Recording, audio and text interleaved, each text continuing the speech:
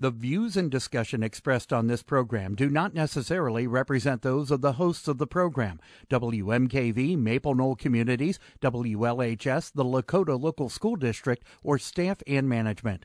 The information and advice presented are educational in nature and not intended to be taken as specific legal, accounting, or other professional advice. Always consult with your own legal, accounting, or other professional before making any investment.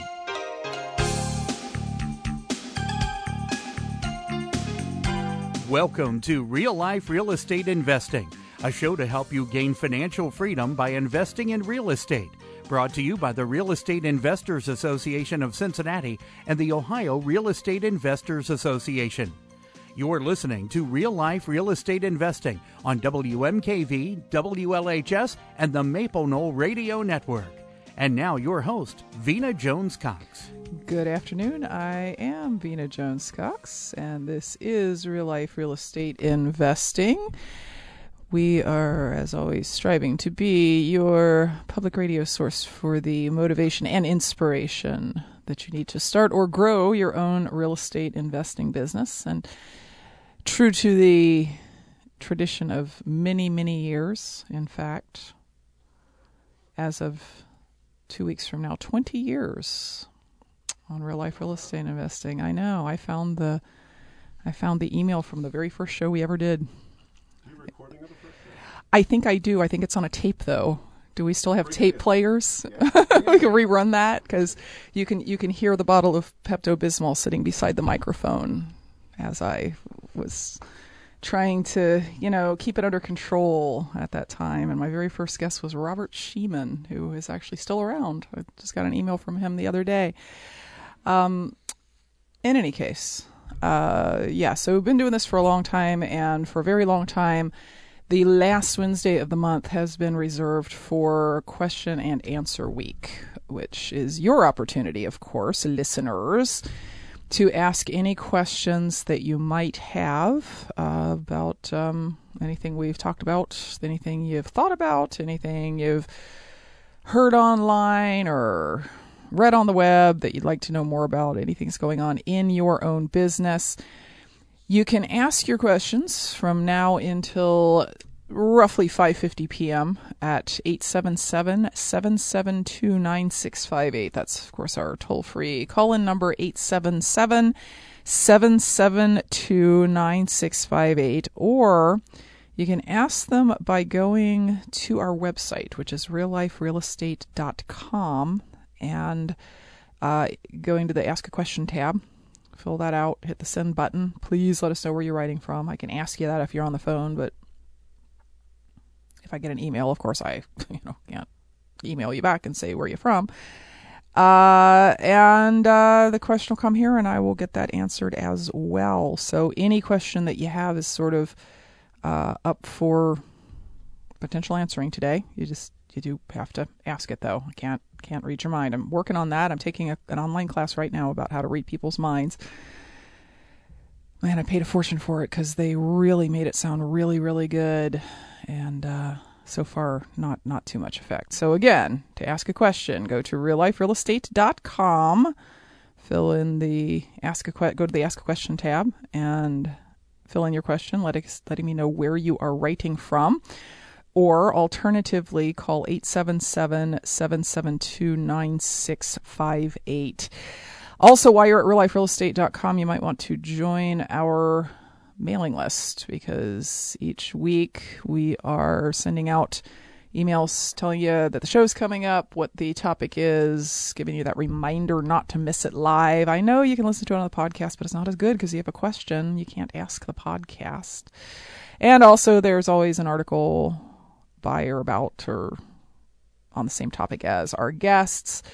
This week's article is about the real estate generation gap and how folks who are very into the flipping of properties have a lot to learn from the folks who are very into buy and hold, and vice versa. So join our mailing list while you're at realliferealestate.com. That's also how I get questions in advance of the program, which is always good on these Q&A shows because folks tend to be kind of shy about picking up the phone and calling 877-772-9658 until they've heard a couple of other people ask questions. Here is a question from Eric, who does not say where he is from. He says, I am in conversation with a company that claims to have access to off-market deals. All I have to do is fill out a form to show my buying criteria along with proof of funds, and they will search the properties and present me with as many as I can take each month. These houses can be as pretty or as ugly as I want. After they present me with a match, I get about 8 days to do due diligence. Unless I find something really wrong, I am bound to close on it. Oh, I'd be very interested to see the contract that forces you to close on a deal because they showed it to you. I assume what that means is that they'll take you off the list or something. Oh, Eric did tell me where he's from. Lake Mary. I'm sorry. I slandered Eric. At the bottom it says Eric from Lake Mary, Florida. Let's see. So let me go on. I'm bound to close on it unless I find some serious irregularities with property. Sounds good until you see that there is a clause for dispute resolution in the agreement and a 10% escrow deposit requirement. I'm sure that I have to get more details on what the specifics of the dispute resolution may be, but I wanted to know if you had any experience with this kind of deal. There are no upfront fees, and they say they are only trying to build their list of buyers due to the access they have to REO properties. Well, Eric, if you had sent me the link to whoever's page this is, I probably could have told you exactly what they were doing. As it is, I'm going to have to guess.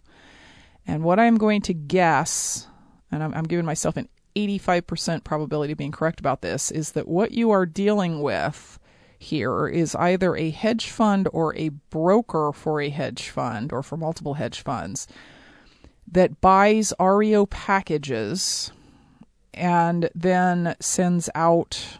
So they buy them maybe 120 of them a month or something like that. And then they try and sell them off one by one or in small packages.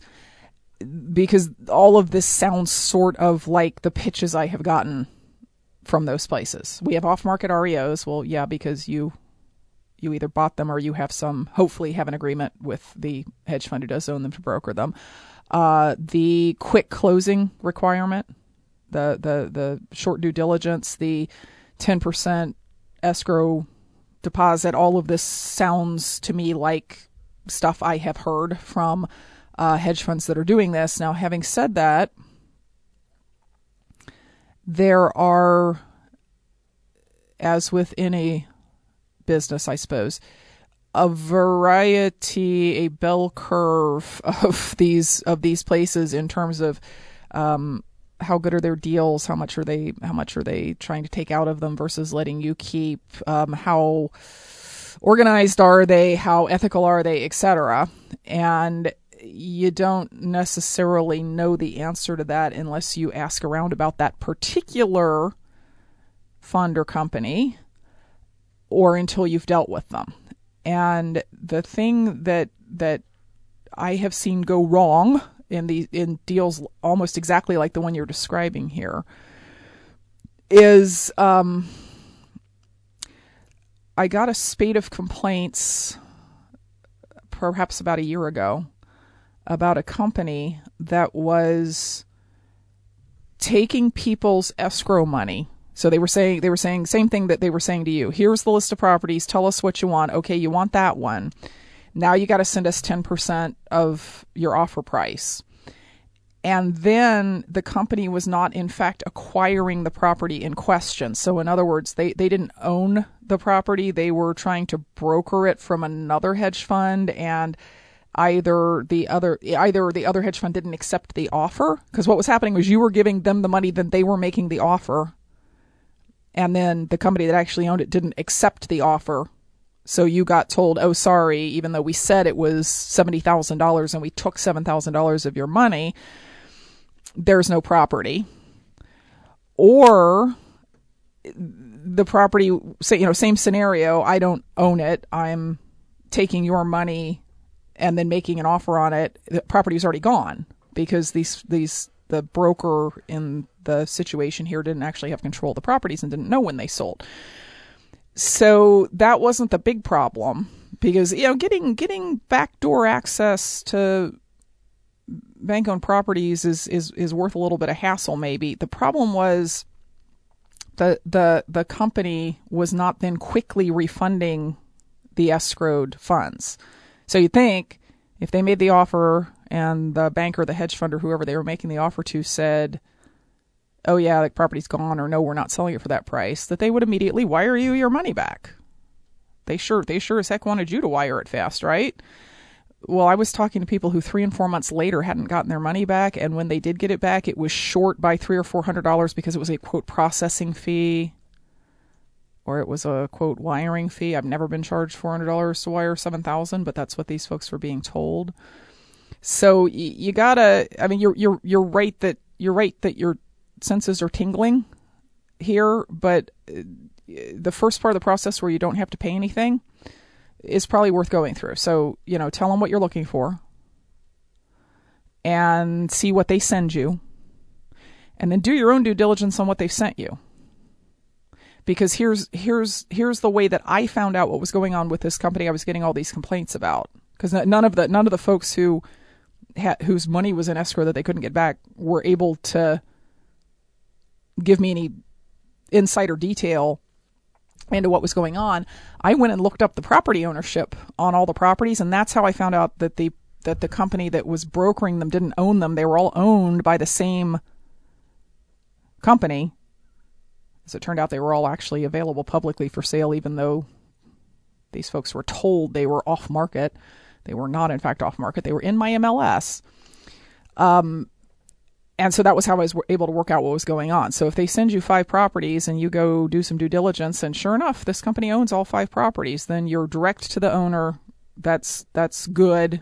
You should, in fact, look at that dispute clause, because I'll tell you another story about that maybe after the break here. But you should look at that. You should look at the contracts. Obviously, never sign anything that you're not happy with, even if the deal looks otherwise good.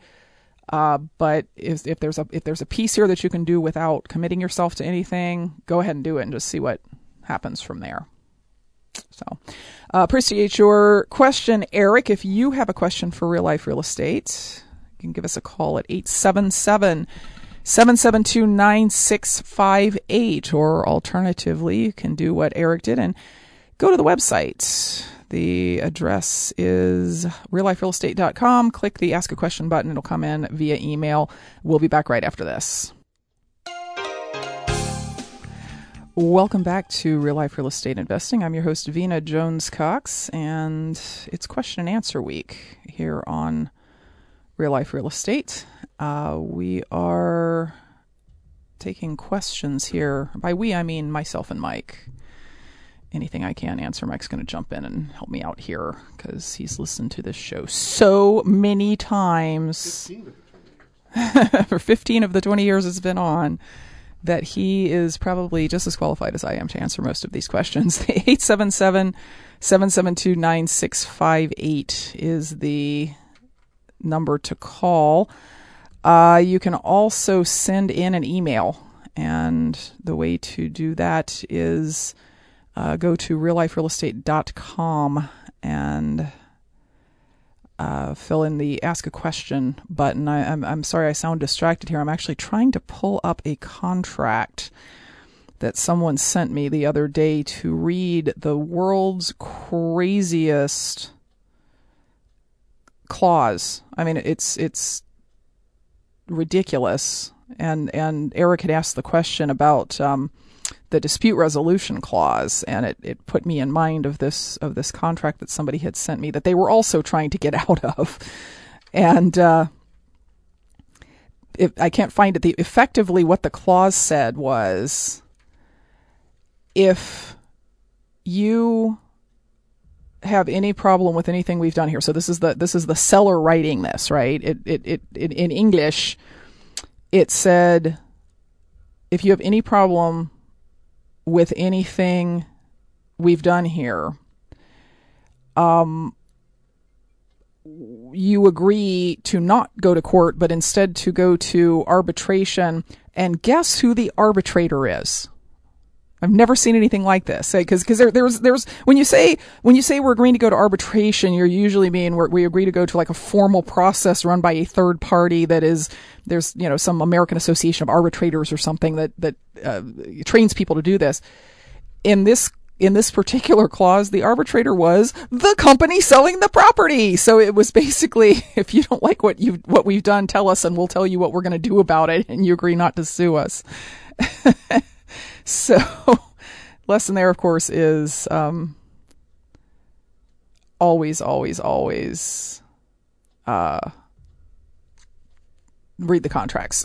So if you have any questions, 877-772-9658 or realliferealestate.com will also get you to a page that will send us an email. Let's see. This one question is from Darren. He didn't say where he's from, but I believe that he is from the Detroit area, if it's the same Darren with the same spelling that I'm thinking of. He says, hey, Vina, got a question about when a seller property doesn't need any repairs or very little repairs. After you do the comps, is there a landlord or certain percentage according to the MAO formula? I know about 65% minus repairs equals MAO. What if the property doesn't need any work? Also, if you don't use a comp service, what's the best way to determine value? And then he says, I think you should do a webinar on this subject. Sure, Darren. What the heck? Let's do one right now. Actually, I do a webinar on that subject for folks who are Inner Circle members, including our 10 or 12 new members from a couple of weeks ago here on WMKV. But so basically, if you're looking at a property that doesn't need any repairs and you're trying to decide what to pay for it, strictly speaking, you still want to pay really 70% of the after repaired value, less repair costs being zero. So if it's a $100,000 property, you want to pay roughly $70,000 for it. However, number one, a lot of people will pay more than that for that property just because of the convenience factor of not having to do any work. So they might think that $75,000 is a really good deal for a $100,000 property that doesn't need any work. And secondly, it's really rare. It's not rare to see a property like that. I mean, they're all over the place. It's rare for an investor to get a deal on a property like that. Because let's flip this around and stop thinking about what Darren wants, what's best for Darren, and think instead about what does the seller want and what is best for the seller. And a seller with a perfect property, something that doesn't need any work at all, whether it's a homeowner type property or a rental property, probably has better options than selling it for 70 cents on the dollar or even 75 cents on the dollar, even if he's very anxious to sell it. So in other words, even in a fire sale, somebody with a perfect property can generally get 85 or 90 cents on the dollar for it. Now, that doesn't mean that that's what you should pay, Darren. That's what somebody might pay if they were looking for a true turnkey situation. They weren't really interested in cash flow. They were interested in tax breaks and long-term appreciation. That might be what a homeowner would pay because their use for it has really nothing to do with profit potential at all. But for those of us who are in the real estate business, we need to get a discount on our properties, both to increase the cash flow and to make sure that we've captured some equity. Now, there's always a but, right? The exception to that is if the seller is also providing some financing. If a seller's got a property in perfect shape and they're also willing to finance it for you, you're willing to pay a lot closer to 100% of value, like 85, 90% of value. But again, that's if. You're listening to Real Life Real Estate Investing Question and Answer Week here on Real Life Real Estate. You can send an email just by going to realliferealestate.com, or alternatively, you can you can give us a call. That's kind of the quick way to get through. At 877-772-9658, 877-772-9658. We just have one more question here in the hopper. So, hey, you got a question? Please, I'm begging you, call or send it in to realliferealestate.com. This one is from Rodney. He says, I am interested in purchasing a commercial car wash. This property has been sitting vacant, non-operational for a couple of years. It was last for sale in 2014. I talked to the agent, and he said the property was leased at that time. I cannot find out who leased this property or if it can be purchased. Can the property be bought from the lease? How do I find out who is leasing? I have checked the auditor site and can only find the owner's name. Any help or guidance would be much appreciated. I'm slightly confused by the question here, Rodney, because you seem kind of obsessed with finding out who the last lessee was, but at the beginning you say you're interested in purchasing the property. So I don't know what you care who the lessee was. They have either broken their lease or their lease expired, or it's entirely possible, though in the case of a car wash unlikely, that they're still making payments on the lease despite it being non-operational. If you want to buy it, you need to contact the owner. You can't purchase the property from the lessee. Now, the other thing that I would say, my area of expertise is really not commercial properties, but that doesn't mean I don't have an opinion about them. If it's been sitting non-operational since 2014, I don't know that it really even matters what the last lessee was paying, because a purpose-built building like a car wash, it's not like you're going to convert that to something else. If it was built as a car wash, it's a car wash, right? You're not going to turn it into a McDonald's or something. I would imagine that after going 2 years without a tenant in it, that it might need some serious retrofitting. I'm not sure you could just boom, let's lease it to somebody else. So I talked to the owner, find out what his deal is. You say it was last for sale in 2014, but not whether or not it's sold in 2014. But you've got the owner's name. Call him if you can find his number. Write him if you cannot find his number, and find out from him what the situation is, because he's the only one who can really sell it to you. But thank you very much for your question, Rodney. It's question and answer week here on Real Life Real Estate Investing. We're going to take a quick break. If you have any questions, send them to realliferealestate.com, or alternatively, give us a call at 877-772-9658. Welcome back to Real Life Real Estate Investing. I'm your host, Vienna Jones-Cox. If you're the person who's been calling for the last 10 minutes, it's during the break. They didn't pick up because Mike was doing announcements, but stay there. He'll get you. You can always stay in touch with Real Life Real Estate on Facebook at facebook.com/Real Life Real Estate Radio, or by joining our email list at realliferealestate.com. We almost always have a special gift of some sort for listeners at realliferealestate.com. Right now it is a free ebook called The Guru Manifesto, and you can read all about that and find out about the truth about the real estate education industry. But always make sure that you are keeping in touch with Real Life Real Estate, either on Facebook or at realliferealestate.com. All right, let's go to the phones and talk to Bob, who is patiently calling from Columbia, South Carolina. Bob, welcome to Real Life Real Estate. Hey, Vina, love your show. I listen to you every week. Well, yay. Thank you, Bob. Say, got a question for you, Vina. I have a contractor who's a friend. He keeps on finding these rundown properties that are bank-owned, REO, Fannie Mae-owned, HUD-owned, and he keeps on insisting if you take a bunch of pictures and send it in with your offer, that's going to change their mind. I'm trying to tell him it's an exercise in futility. Is he right? Yeah, is he sitting there? Is he sitting there with you so that I can tell him it's an exercise in futility? No, he's not. Well, he can listen to the podcast later.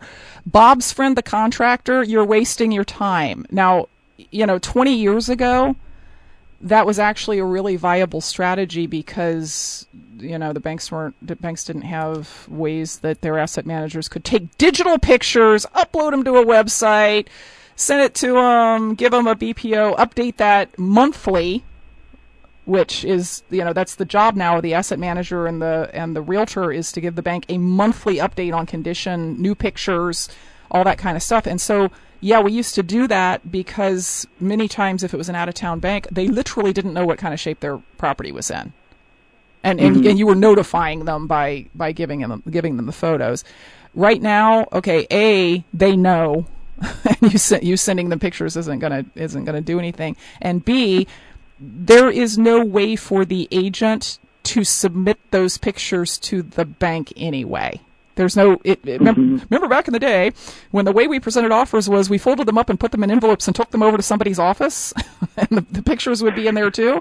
That's not how it works anymore, right? I mean, most of the like Fannie Mae and HUD and even some of the bigger banks, Wells Fargo and Bank of America are all using bidding sites now. Where you go in and you enter your offer, and I haven't found the button where it says upload pictures. So even the ones where there's not that many banks left anymore that that the process is you make an offer to the agent and the agent uploads it. But even where that is the case, the agent hasn't got any place to put these photos. So yes, it is. That's one of those kind of, it's old information. It was good information 20 years ago, but the world has moved on. So Bob, you are right. He is wrong. Okay, so the best thing we can do is just the offer is significantly lower than what they have it listed for. The best we can do is submit the offer and maybe not, right? Yeah. My philosophy is if I have bothered to go see a property, I'm going to submit the offer. Even if because I've already done 80% of the work, right? I went out and I looked at it and analyzed it. I've spent 80% of the time I'm going to spend. It's not that big a deal to go ahead and send them an offer. And, sometimes I'll get an agent who yells at me and says the bank's never going to accept that offer. And I say, well, but maybe you'll get a price reduction down to something more reasonable now. You're welcome. Sure. So okay, great.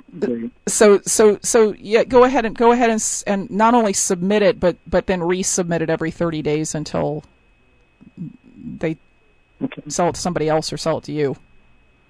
Okay, thanks, Dean. I appreciate it. You're very welcome, Bob, and thank you for your call. You're listening to Real Life Real Estate Investing. 877-772-9658 is how Bob got to us just now, and we've only got about 15 minutes of good question answering here left, after which there will only be bad question answering. Sometimes you say stuff on live radio and you're like, I'm going to have to edit that out, and then you realize you're on live radio and you can't. We've only got 15 minutes left in the show. So if you have any questions, please get them in right now. Go to realliferealestate.com to the question and answer form, or give us a call at 877-772-9658. Okay, so Darren reminds me that he had a second part to his question. And the second part was, how do you get comparable sales if you don't have a comparable properties service?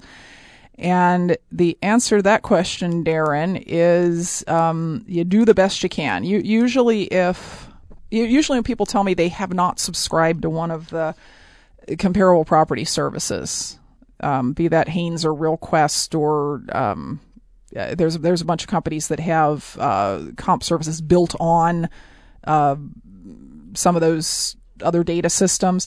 It's a budgetary issue, right? I can't spend the $1,000 a year it costs to subscribe to that, and that needs to go on your vision board of, when I do my first deal, then I'm going to go subscribe to this because it makes my life so much easier.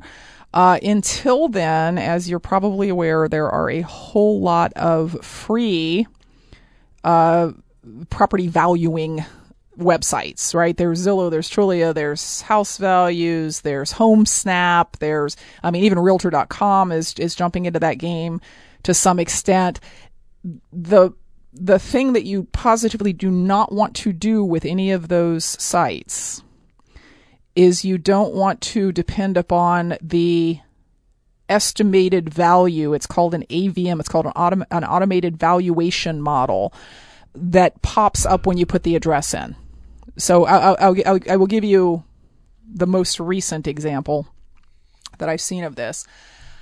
I was talking to a seller a few months ago who has a lovely, lovely property in a very depressed area, and The property itself, although it's got, a lot of square footage and some beautiful features, actually needs quite a bit of work. And by quite a bit, I mean close to $200,000 worth.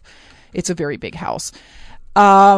They were very anxious to get $180,000 for that house because they had gone to several of these sites, and when they put in the address, it was giving them, quote, giving them a value of anywhere from 193 was the lowest one to, I think the highest one I saw was in the high 200s. So it was like 193 to 274 or something like that is what the automated valuation model came up with as a value for this property. Now, the reality is when you looked at actual comparable sales, in other words, not what did this computer program generate from numbers we don't even understand, but what did things actually sell for? The highest sale price within 2 years, within a quarter of a mile of this property in the same neighborhood, was like 110, and that house was completely fixed up. But the seller was so convinced that because all of these different websites had said the property was worth north of 190, that 180 was a great deal. So the automated valuation models are not, they're almost literally like a joke in the industry. People make fun of I won't say which site, but a particular very famous website that uses that as a sort of a come on to buyers and sellers about how much their property might be worth. So please don't use those. Now, if you dig a little further into the data on any of these sites, most of them do have someplace within the bowels of the site, and it sometimes takes 2 or 3, you have to click through 2 or 3 screens to find it, actual sold properties. You don't care what properties are listed. You don't care what properties are in foreclosure. You don't care what the tax valuations of any of the surrounding properties are. You're looking for the actual comparable sales. Actual comparable sales. And that's what you are going to have to work your way through until you can go out and get yourself one of these subscriptions. And that, again, should be at the top of your wish list. Like for Christmas, when your family says, what do you want? You should say, I want a subscription to a comparable properties system so that I can easily and quickly get comps and not have to spend 45 minutes digging around in these public websites that weren't really set up for this. Although, again, that's the come on of the site for folks like you and me. The real business model of those sites is to get real estate agents to advertise and to pay the sites so that when I'm looking at my property, I say, oh my gosh, it turns out that my 3-bedroom house in Price Hill is worth $1.1 million according to this automated valuation model.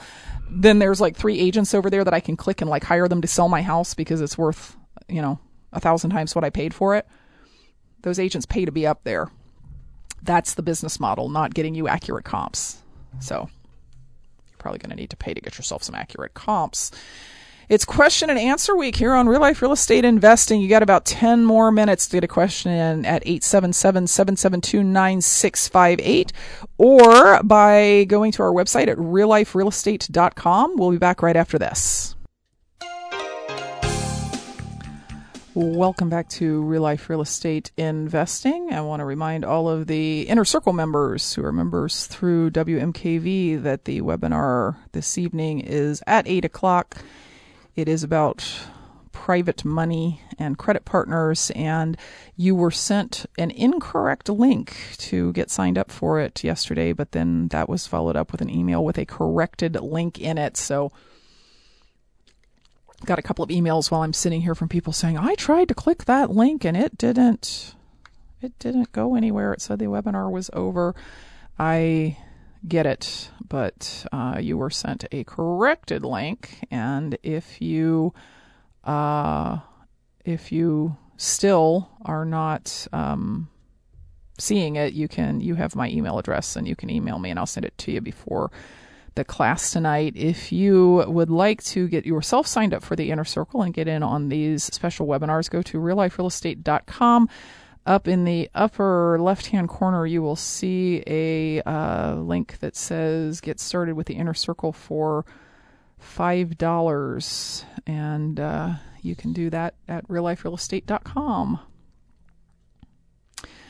Okay, have a question here from Linda, who is here in the greater Cincinnati area.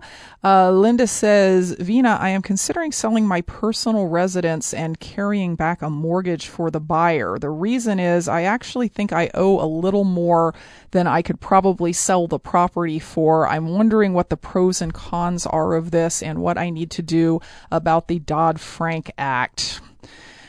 Well, Linda, assuming that you said this is your personal residence, assuming that this is the only property that you are going to sell in this 12-month period. So from the day you sell it for 12 months, you're not going to do it again. You're not going to sell any other properties that way.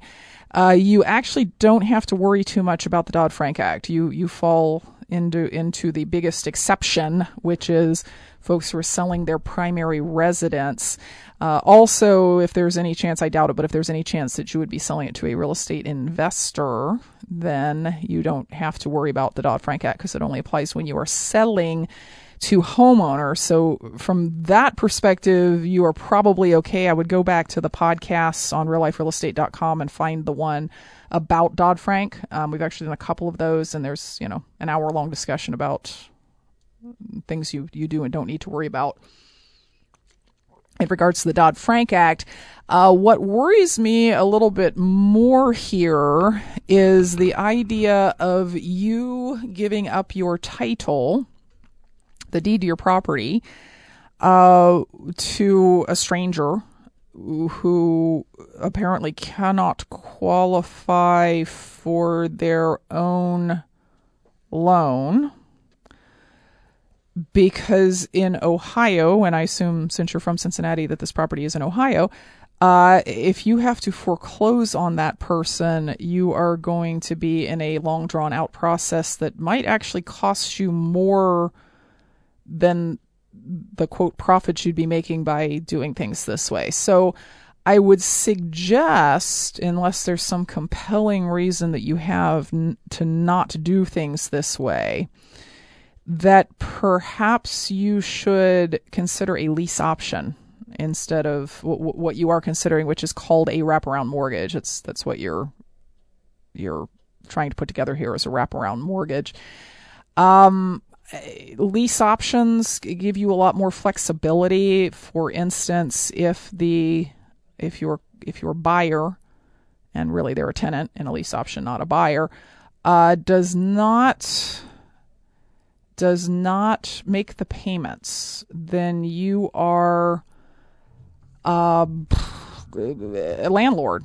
So you can evict them, which is, all things being equal, is going to take you 45 days, not 13 months like a foreclosure might.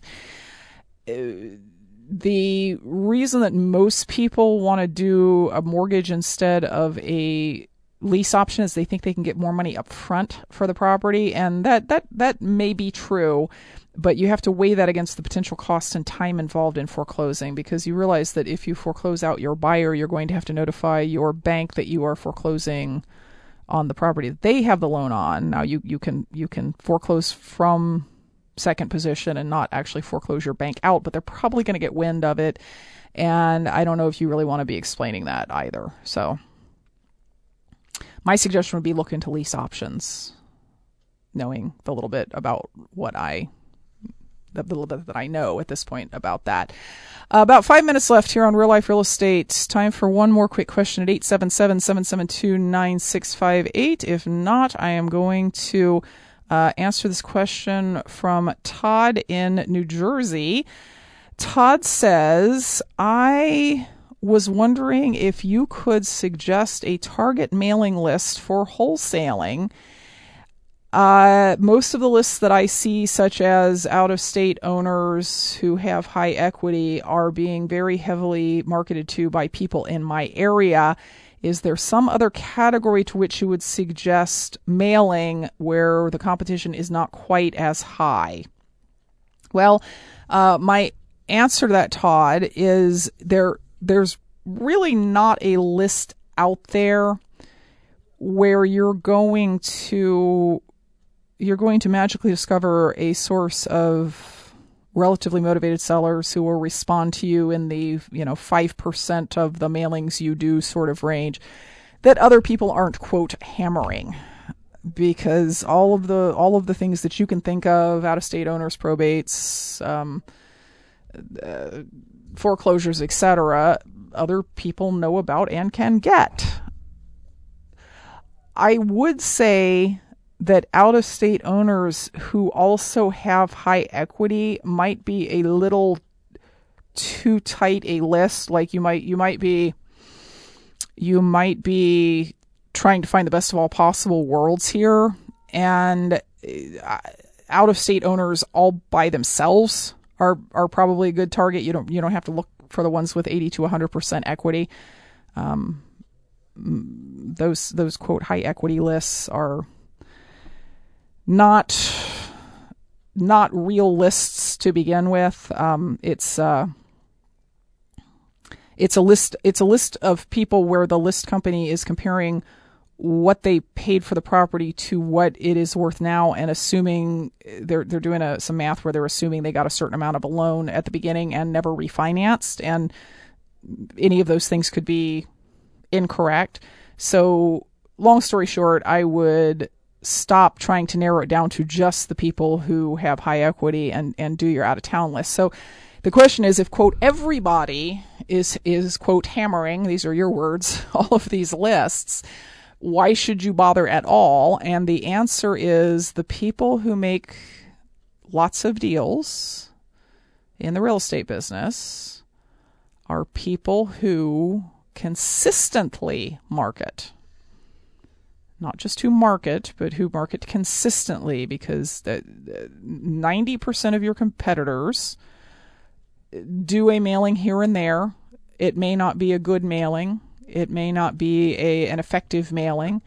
It certainly isn't something where they're following up regularly. And they make a few deals, yeah, but they don't get a consistent stream of deals because they don't consistently market. I was telling folks the other day on my Facebook page that if you had 1 hour a day to spend on real estate and all you did during that hour a day was direct mail marketing and following up on that marketing, you would very quickly be in the top 5% of all real estate investors in the number of deals you were doing, because of course it would snowball. That's the most important activity in your business in a market where inventory is tight, is finding deals, generating leads, dealing with those leads. And if you can do that consistently, not just the marketing part, but also the dealing with the leads part, you quickly start doing deals, and then you have more money and you have more time and you can do more marketing, and then pretty soon you're full time because you're making so much money that you don't have to work a job anymore, and then the world is your oyster if you can keep it going. If you're spending your time doing a bunch of other stuff, if you're spending your time watching yet another webinar that's selling you yet another course on yet another topic, and you haven't even used the courses that you already have, or you are on YouTube watching yet another video from yet another guru about yet another thing that they think you ought to know, or you're designing your logo, or you're figuring out the name for your LLC, or you're figuring out how to use the property management software for properties you don't own yet, but you bought anyway for some reason. That's you being in the 95%. If what you're doing is looking for deals and dealing with the outcomes of those deals, that's what's going to make you very successful very quickly. So appreciate your question, Todd. This has been Real Life Real Estate Investing Question and Answer Week. And of course, really appreciate all the folks who sent in or called in with questions this week. We will be back next week with more information to put you on the path to financial independence through real estate investing. Until then, happy investing.